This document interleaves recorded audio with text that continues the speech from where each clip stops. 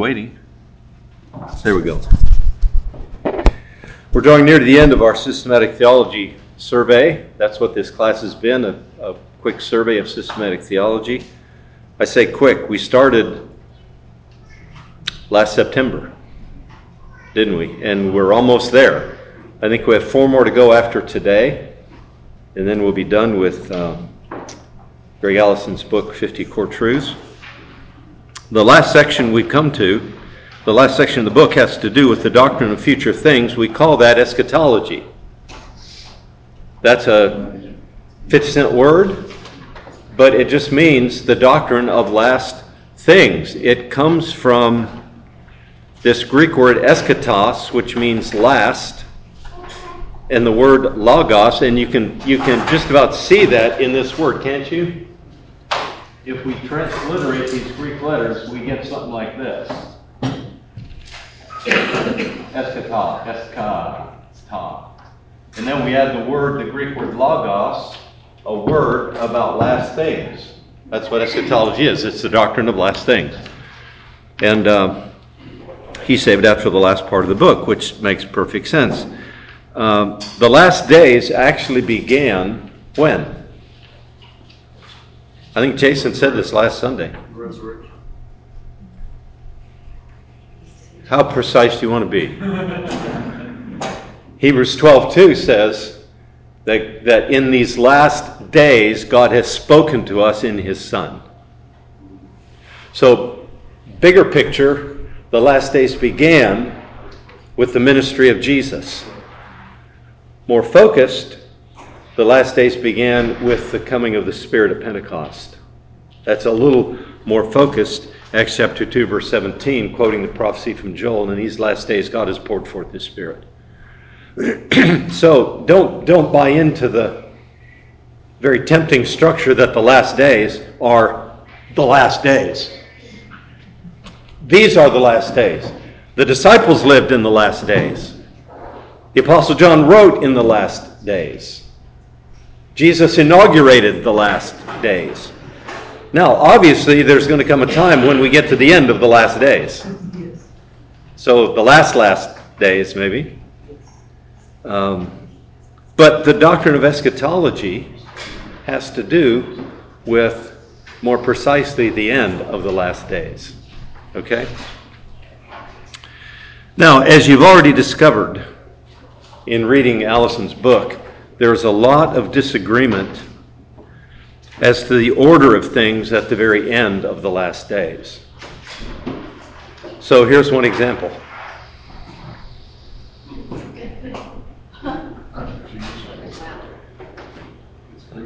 Don't try to read the whole thing, okay? You'll fail. This is from a guy named Clarence Larkin, who was no doubt a genuine believer, and adopted that position that there are multiple returns of Jesus, a pre-trib, pre-mill view of eschatology, and he had it all laid out down to the details. There's that view. And I only put that up there to say there's so much disagreement. That's not where I am. Okay, I'll show you mine in just a couple of minutes. But there's a lot of disagreement on how all this is going to play out. Our chapter today is about the resurrection. Not the resurrection of Jesus, although that plays into this, but the resurrection at the end of the last days. We're not going to resolve all the differences in these last 7 chapters of Allison's book, but I do hope it'll fuel your interest in a careful study of the Scriptures on these issues. And I'll say as a matter of perspective that in the broader scope of church history, and you understand that church history is broader than the last 75 or 100 years, right? Church history has been going on since when? Not a trick question. 1 AD, okay. And if you expand your definition of the church more broadly, it's been going on since creation. But we tend to be church history is the last, it's just what I know about. No.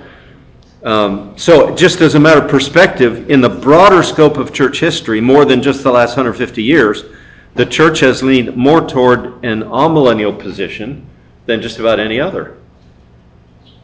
That there's going to be one return of Jesus, and everything happens at that point. The millennium is the 1,000 years is a figurative expression for a long period of time prior to the coming of Christ, and Jesus comes and boom, it's over. That's a real simplification of the amillennial position, okay? But that has been the predominant view in church history. That's been the predominant view in church history. The very precisely ordered, defined, this kind of stuff, pre-tribulation rapture, premillennial, multiple returns of Christ, has only been popularized in the last, say, 150 years or so.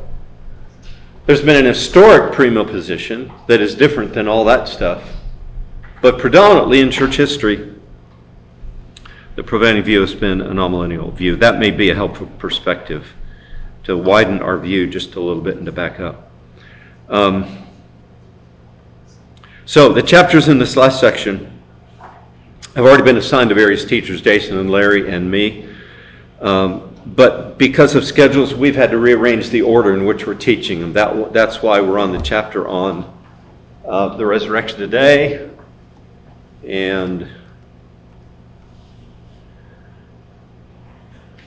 Jason, did you and Larry switch? Yeah. Eternal or final judgment next week. Millennium next week. Okay, the final judgment is next week. Jason will be teaching that. The following week, Larry will do the millennium. Then there'll be a chapter on the eternal punishment, and we'll finish up with the new heavens and the new earth. So apologize for the rearrangement of the order, but that's where we're heading. So today our subject is the resurrection. The resurrection at the last great day when Jesus returns. A resurrection that involves both the righteous and the unrighteous. And that radically impacts both the living and the dead when Jesus returns. Now, let me say a couple of preliminary things before we launch into this whole discussion. And the first is this. This stuff about resurrection is mind-blowing. Have you ever thought about it? More than just, yep, there's going to be a resurrection at the last day.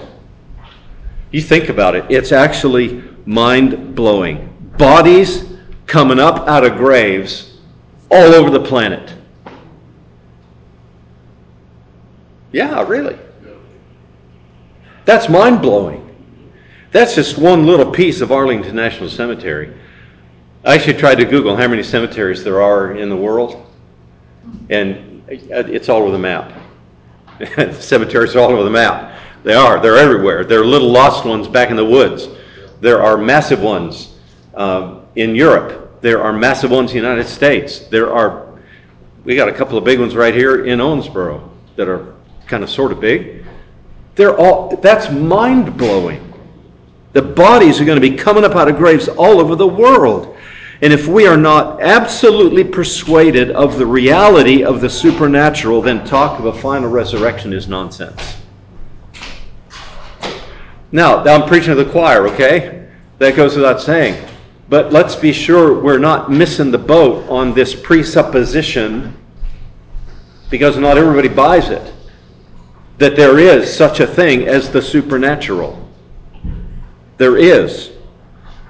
If you read your Bible with open eyes, the supernatural is all over the place. God spoke everything into being out of nothing. Well, okay, that's kind of supernatural, isn't it? You got nothing and all of a sudden you got everything. And it got there by speaking, by God speaking. Boom. That's supernatural. He parted the Red Sea.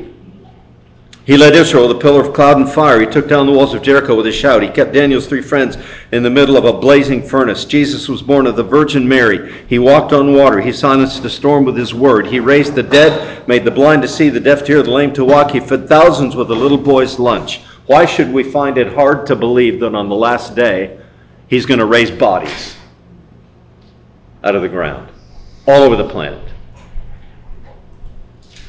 The presupposition is that there is such a thing as the supernatural. And that needs to be the conviction of our hearts. My second sort of preliminary thought is this. The whole process of salvation is aiming at what final end? What do we call it? There's a word in the process of redemption. What's the end of that thing? Glorification. Glorification. The Spirit himself bears witness with our spirit that we are the children of God, and if children, heirs also, heirs of God, and fellow heirs with Christ, if indeed we suffer with him, in order that, to this end, that we may also be glorified with him. That's where we're going. We're heading to glorification. Okay? And you know this familiar one. For whom he foreknew, he also predestined to become conformed to the image of his Son, that he might be the firstborn among many brethren. And whom he predestined, these he also called. And whom he called, these he also justified. And whom he justified, these he also glorified. And so certain is glorification to come, that he puts it in the past tense as if it's already happened. But that's where we're heading. Okay? In the process of redemption, glorification is coming, even for those whose souls are already present with the Lord. Is Eric Long's mom and our dear brother Harold, are they glorified yet? No. They're unbelievably blessed. They're in the perfection of the presence of God. But are they glorified yet? Not yet. That's coming. They got something to look forward to. We don't think of that in those terms very often, do we? That those who have died and gone to be with the Lord still have something to look forward to? They do. Glorification is coming. Even for those whose souls are already present with the Lord.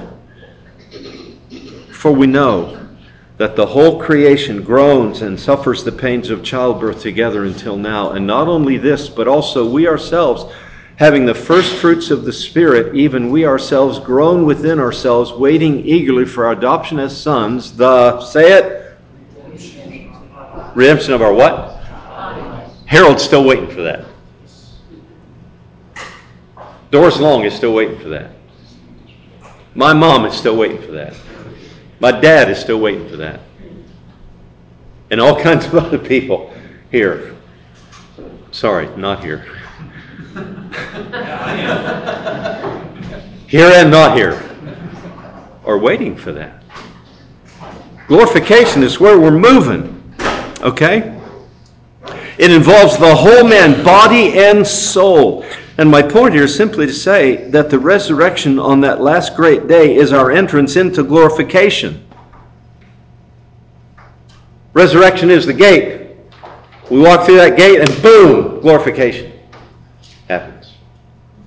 Resurrection is how we get to that end that God has designed for us all along. Okay? For our citizenship is in heaven, from which also we eagerly wait for a Savior, the Lord Jesus Christ, who will transform the body of our humble state into conformity with the body of his glory by the exertion of the power that he has, even to subject all things to himself. That power is going to burst forth in the resurrection. And our bodies will be conformed to the body of Jesus. Think about that. If you can, for very long, without feeling like you're going to lose your mind. Wow. So, we've got to be persuaded of the supernatural, and resurrection is our entrance into that state of glorification. Okay? Now, I hope that whets our appetites a little bit for the rest of this brief treatment on the resurrection. We'll try to cover these three things, and I actually think I'll be done early, so if you got questions, just hang on to them, and Jason will answer them. Okay? The nature of the resurrection, the time of the resurrection, and the practical implications of the resurrection. We're going to spend most of our time on the first one, the nature of the resurrection. The time of the resurrection will be relatively brief, and then just a couple of minutes on practical implications of the resurrection. So let's talk about the nature of the resurrection. First, it will be all-inclusive. Excuse me. It's going to be all-inclusive.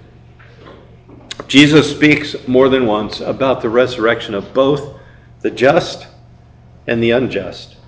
The resurrection is not just something for believers. It's going to be for the just and the unjust. Listen to these scriptures. Is that readable? Is that big enough to read?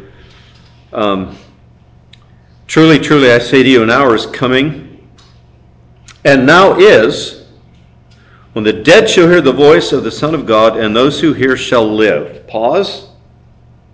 Who's Jesus talking about? What is he talking about in the first half of this? An hour is coming, and now is, when the dead shall hear the voice of the Son of God, and those who hear shall live.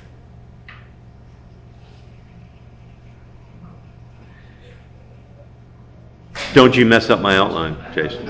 You should Resurrection. Is it not both the resurrection and the spiritual dead? It's the spiritually, it's the resurrection of the spirit. It's conversion. It's the effectual call that regenerates a dead sinner, and they come to life and repent and believe. They shall hear the voice. An hour's coming, and now is, when the dead in their sins shall hear the voice of the Son of God calling them to life, and they repent and believe. Okay? For just as the Father has life in himself, even so he gave to the Son also to have life in himself, and he gave him authority to execute judgment, because he is the Son of Man. Do not marvel at this, for an hour is coming. It's not here yet. An hour is coming in which all who are in the tombs, what kind of dead are they? Physically dead. When all who are in the tomb shall hear his voice and shall come forth, those who did the good deeds to a resurrection of life, and those who committed the evil deeds to a resurrection of judgment. Who's going to hear that voice the second time? Everybody.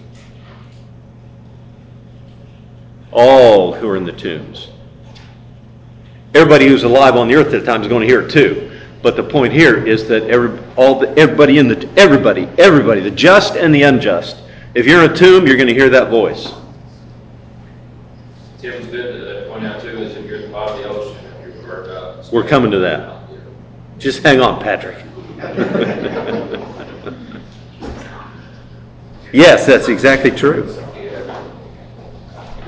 But when the Son of Man comes in his glory, and all the angels with him, then he will sit on his glorious throne, and, next three words, all the nations will be gathered before him. I'm sorry. And all the nations will be gathered before him, and he will separate them from one another as the shepherd separates the sheep from the goats. And he'll put the sheep on his right and the goats on his left. Who's going to be gathered before him when he comes in his glory? All the nations. All the nations. Everyone will be there, the just and the unjust. Have you ever tried to put names to that? Adam will be there. Eve will be there. Jacob and Esau will be there. Every Pharaoh will be there. Moses will be there. Abraham, Isaac,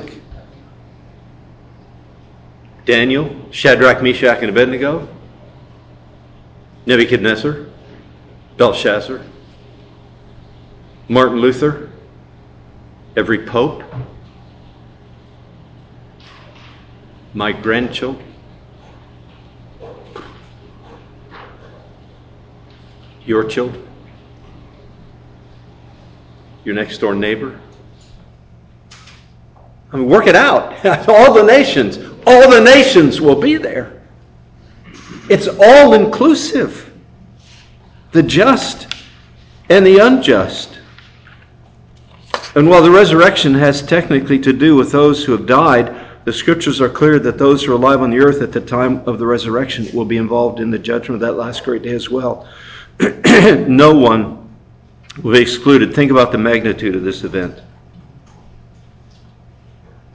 All who are in the tombs shall hear his voice. The long-forgotten cemeteries will bust open. The most well-guarded and secure will break open.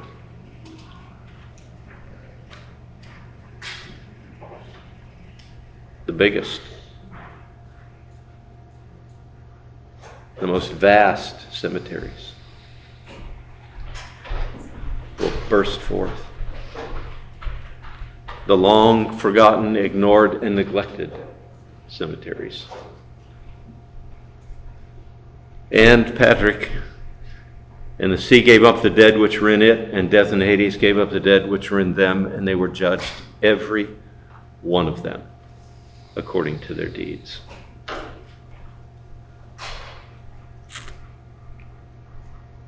This is not normal. This is supernatural.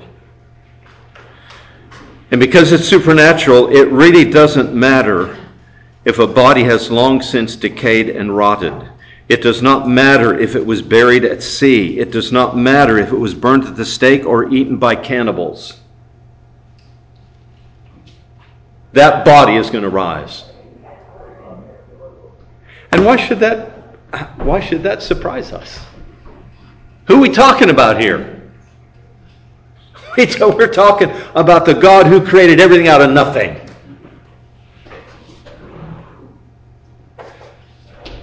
Which body of mine is going to rise? Because isn't there some scientific evidence that every 7 years all the cells in your body change or something like that?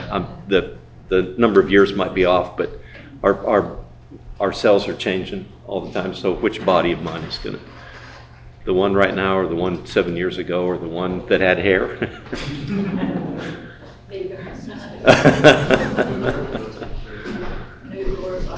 You know? So it's all-inclusive. It is totally all-inclusive. No exceptions. Everybody's going to be there. It's going to be a physical resurrection.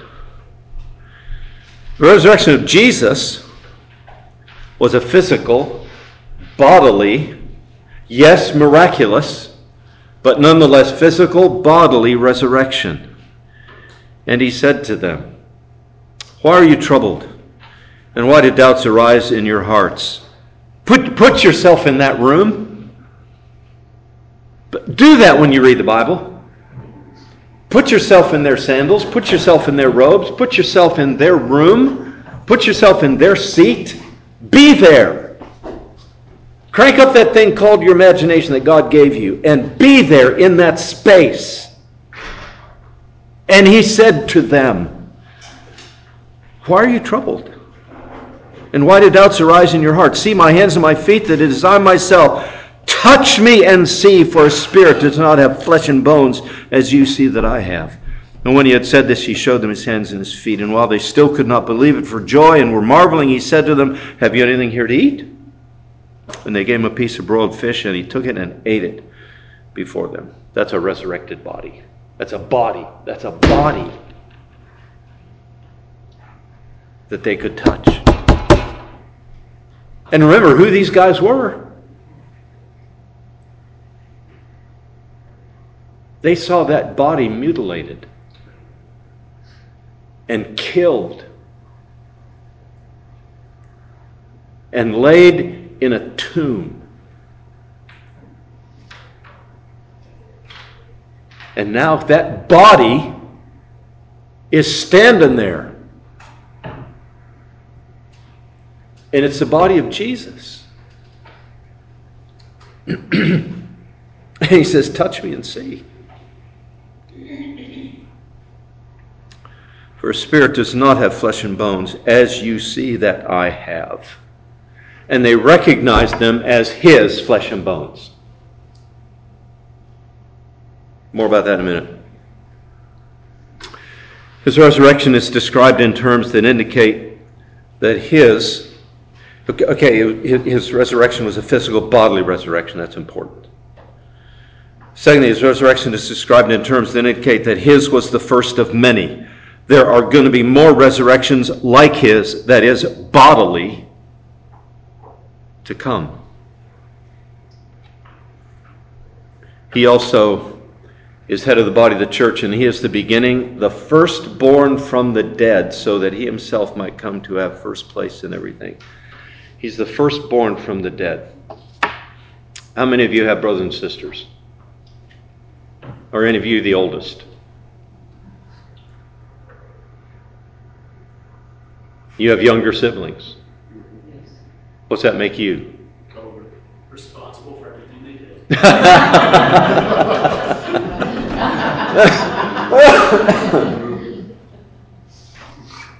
Thank you for that confession. If you have younger siblings, that makes you the firstborn. If you don't have younger siblings, that makes you the only child. Firstborn indicates that there are more to come. So firstborn means that there's, if you're the only child, technically you are the firstborn, but firstborn intimates by the very expression of first that there's going to be a second, that there was a second and a third and a thousandth and a millionth and a billionth. Jesus is the firstborn. There are more to come. Okay?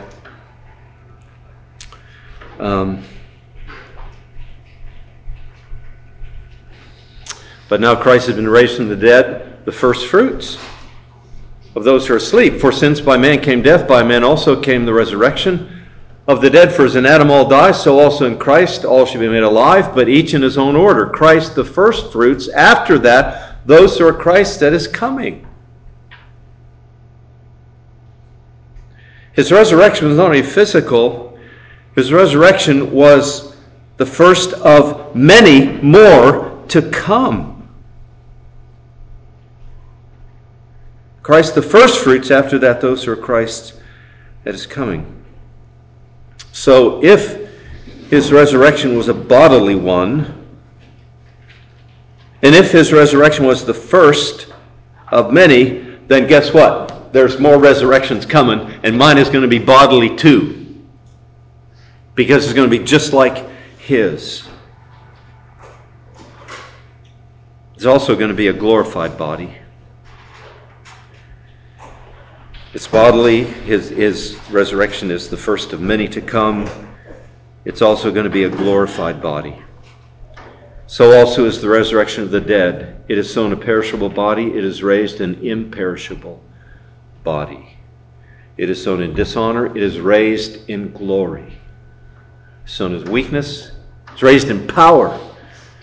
It's sown a natural body. It is raised a spiritual body. If there's a natural body, there's also a spiritual body. I brought help with me today. Does a spiritual body mean immaterial? Who said no? You're right. It does not mean immaterial. Pastor Sam's exposition of the 1689, he quotes another writer.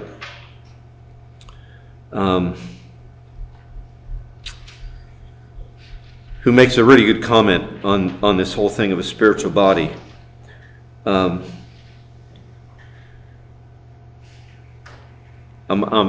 need to condense this quote here. The spiritual does not describe, he's coming on this text, the spiritual does not describe that which is non-material or non-physical. Note how Paul uses the same contrast in the same epistle, chapter 2, verse 14 and 15. Now the natural man receives not the things of the Spirit of God. They're foolishness unto him, and he cannot know them because they are spiritually judged. But he that is spiritual judges all things, and himself is judged of no man.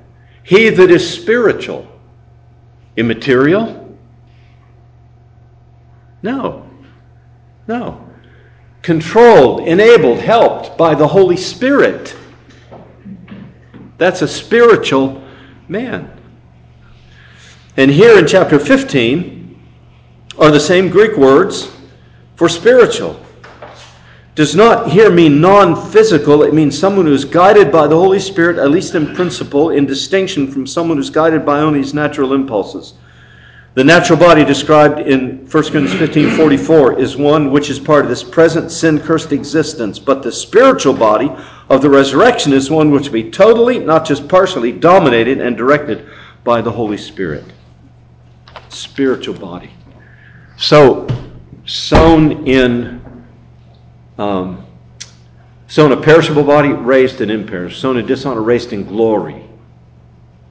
The resurrection body is going to be a glorified body, not an immaterial, ethereal body, but a physical, glorified body. Philippians chapter 3, we've read this already once today. For our citizenship is in heaven, from which also we eagerly wait for a Savior, the Lord Jesus Christ, who will transform the body of our humble state into conformity with the body of his glory by the exertion of the power that he has, even to subject all things to himself. My body, your body, is going to be like Jesus' glorified body. What? Are you kidding? I think that's what that says. Who will transform the body of our humble state into conformity with the body of his glory by the power that he has, even to subject all things to himself. Okay, it's going to take some power to get this body to be like his body. It's going to take some power to get these bodies to be like his. Glorious, glorified, perfect body. That's something to look forward to. Beloved, now we are children of God, and it has not appeared as yet what we shall be. We know that when he appears, we shall be like him, because we shall see him as he is. I'm not sure what all that means, except to say that it's going to be free from sin and sin's effects, and that's enough to make us dance. Okay, now right now. I mean, don't start dancing right this second, okay? Just kind of hold it down. But that day's coming when we will be like him. And he shall wipe away every tear from their eyes, and there shall no longer be any death, neither shall there shall no longer be any mourning, or crying, or pain. The first things that passed away. Ain't going to be no more pain. I'm ready for that, okay? You? No more tears. No more sorrow. No more crying. We're going to be like him. The resurrection is a physical, bodily, it's all inclusive. It will usher us into that state of glorification. And just one more point here on bodily resurrection. Our bodies will be altogether new, but they may also retain their identity. You will be you, and I will be me. I think that's what it's going to be. Our body's going to be resurrected like Jesus' body, When Jesus appeared to the disciples, yeah, he was hid from them to the two disciples on the road to Emmaus, but it says he was hidden from them. It's not because his body looked like, man, I've never seen you before. Where'd you come from?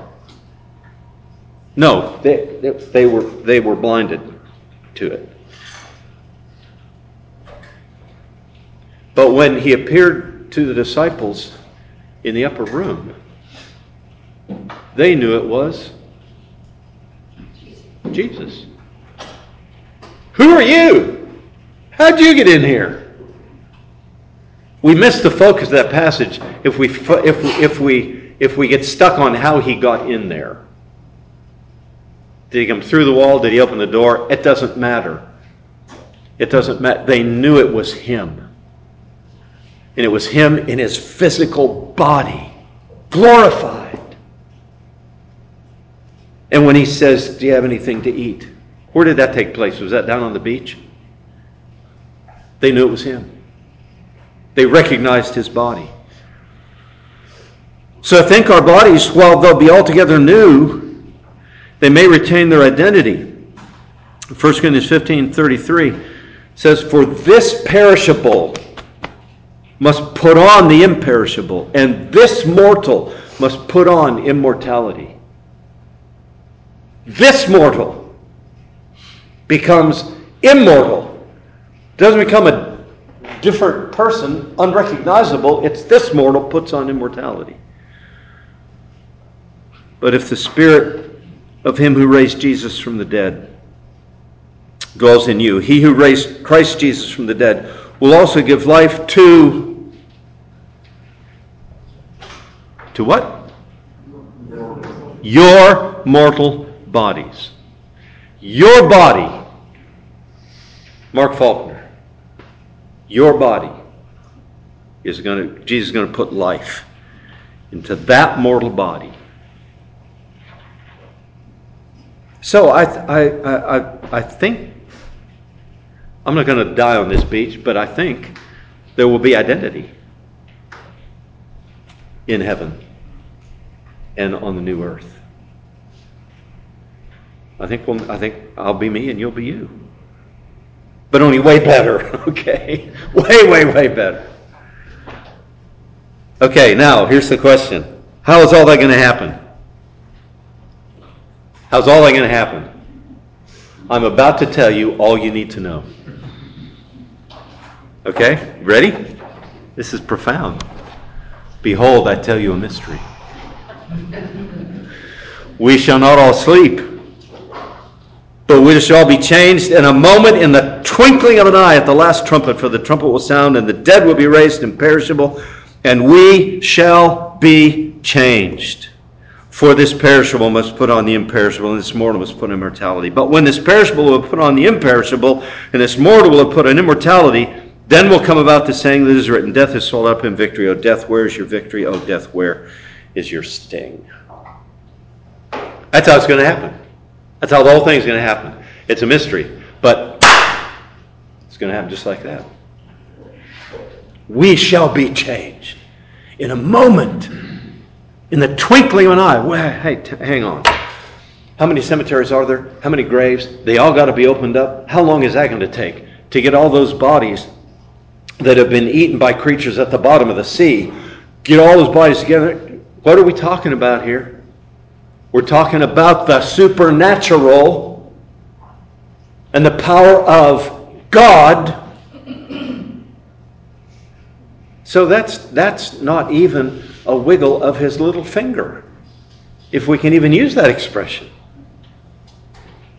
to bring all that about. And it's happening at the last great day.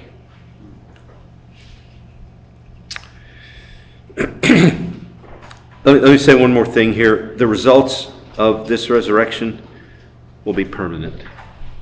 It will never be undone. The results will be permanent. And in Matthew 25, these will go away into eternal punishment. But the righteous into, how long is that? That's something like forever. It's permanent. It will never be undone. Okay, now let's answer the question you all have been just dying to know, the time of the resurrection. It's going to take place when God says it's going to take place. Any questions? What's wrong with that? It's true.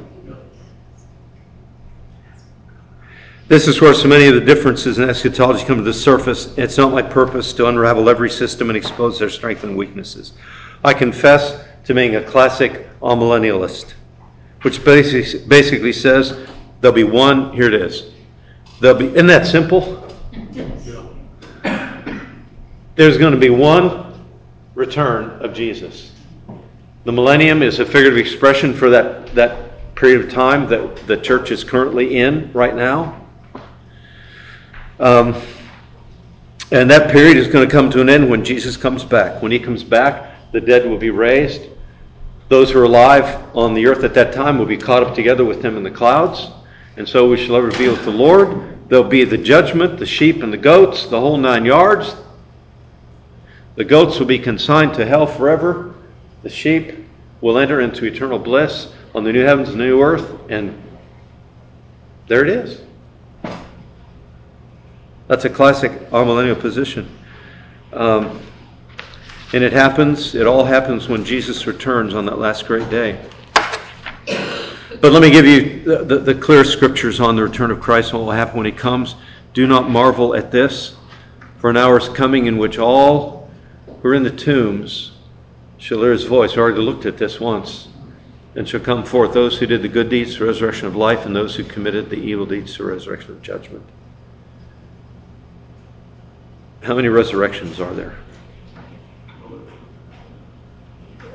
There's one. Tim, in Matthew 27, when Christ was crucified and he was resurrected, the Bible says that during that time, several of the tombs were open.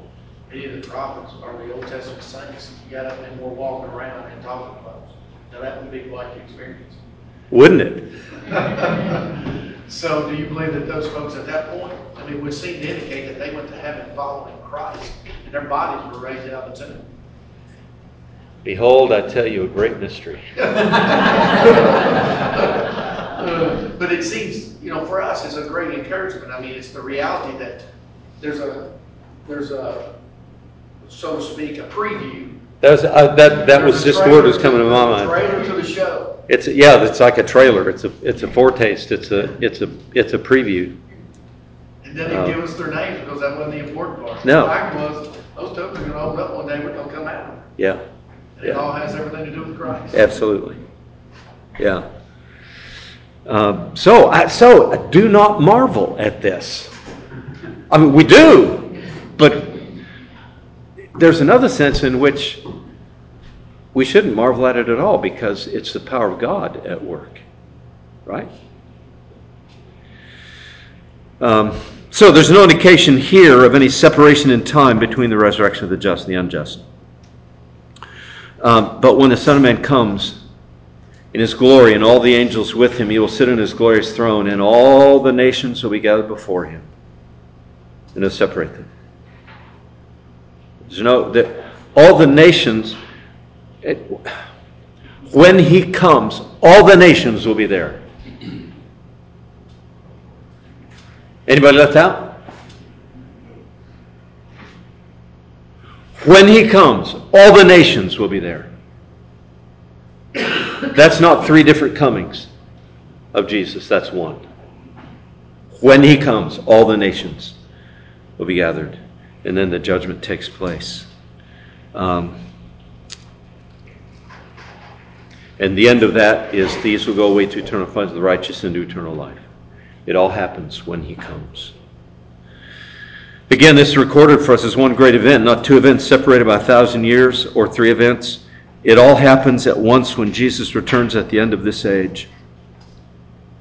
Several of the other passages indicating the time of these events refer primarily to the resurrection of the just. Okay? That's true. That was simply the writer's focus in that particular passage. It doesn't mean that there are two different resurrections just because one of them isn't mentioned. That's reading an awful lot into the context of those statements, like 1 Thessalonians 4, for the Lord himself will descend from heaven with a shout, with the voice of the archangel, with the trumpet of God. The dead in Christ shall rise first, then we who are alive and remain shall be caught up together with them in the clouds to meet the Lord in the air, and thus we shall always be with the Lord. Does that mean that there's going to be a whole nother resurrection? No, all it means is that his focus at that point was on the resurrection of the just. To read into that a whole nother resurrection is to argue from silence, which is a very dangerous thing to do. Okay?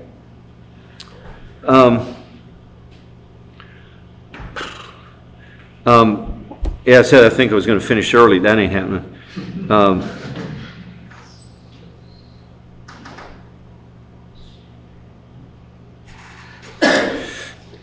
Let me just mention here Revelation 20, 4-6. And I saw thrones, and they that sat upon them, and judgment was given to them. And I saw the souls of those who had been beheaded because of the testimony of Jesus and because of the word of God, and those who had not worshipped the beast or his image, and had not received the mark upon their forehead or upon their hand. And they came to life and reigned with Christ for 1,000 years. The rest of the dead did not come to life until the 1,000 years were completed. This is the first resurrection. It sounds like there's going to be another one. This is the first resurrection. Blessed and holy is the one who has part in the first resurrection. Over these the second death has no power, but they will be priests of God and of Christ and will reign with him for 1,000 years. This is where most premillenarians camp for two resurrections, one at the beginning and one at the end of the 1,000-year reign of Jesus. Just a couple of comments here. This statement comes in that highly symbolic, figurative, apocalyptic book of Revelation, where we understand the 1,000 years to be a long, extended period of time and not necessarily exactly 1,000 years to the day. That's the kind of language that is used throughout the book of Revelation.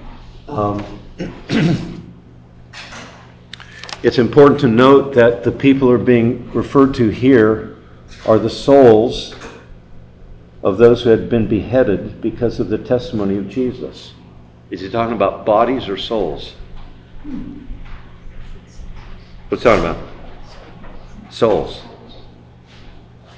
Of those who had been beheaded because of the testimony of Jesus.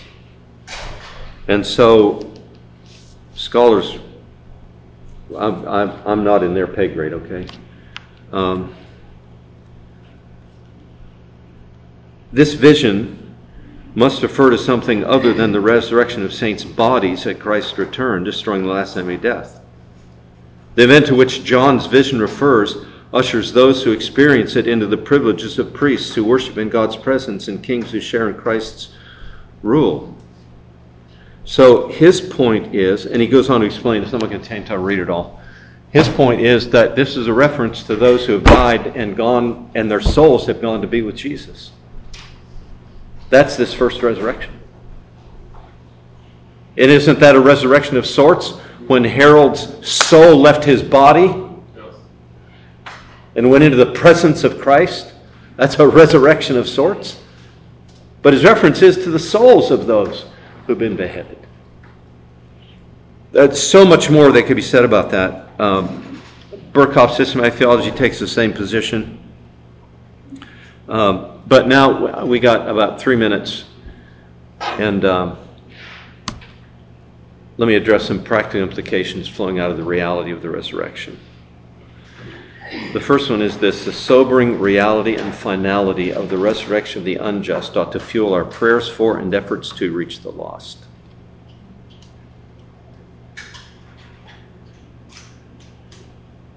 You have lost neighbors, loved ones, co-workers. Are we praying?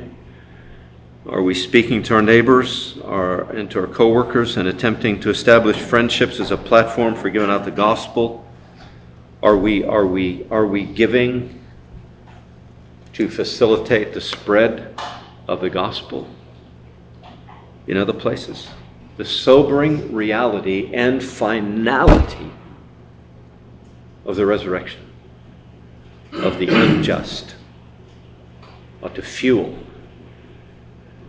our prayers for and our efforts to reach the lost. The reality of a coming resurrection ought to fuel our pursuit of purity. Beloved, now we are children of God, and it has not appeared as yet what we shall be. We know that when he appears, we shall be like him, because we shall see him just as he is. And everyone who has this hope fixed on him purifies himself just as he is pure. Does the fact of a resurrected, glorified, perfected body lead to carelessness with regard to sin? It ought to fuel our pursuit of purity, because someday we're going to be like him. And we ought to be doing everything under the sun to be as much like him as we can when he comes back. It ought to fuel our pursuit of purity. And lastly, the reality of the resurrection ought to fuel our steadfast endurance when the going gets hard. We all know this text, right?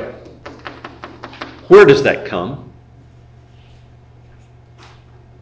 On the tail end of the longest discourse in all of Scripture on the resurrection. 1 Corinthians chapter 15. Therefore,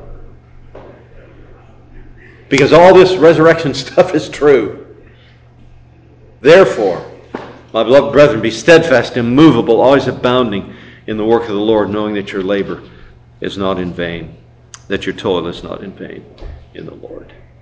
Are we spinning our wheels here? No. Because there's a day coming when Jesus is going to set it all right, and he's going to finish the work he has begun in us. So don't grow weary. That day is coming. Be steadfast, immovable, always abounding in the work of the Lord, knowing that your labor is not in vain in the Lord. I'm so glad we're out of time for questions. If you have them, please ask them later. Be happy to talk about it. Let's pray together.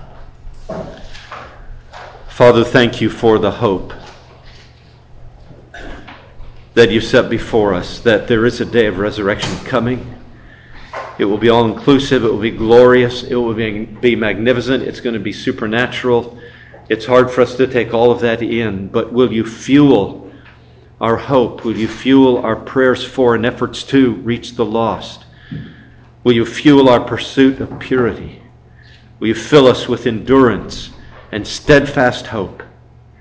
Because that day is coming when Jesus will return. Make us ready for that day, we pray in Jesus' name. Amen.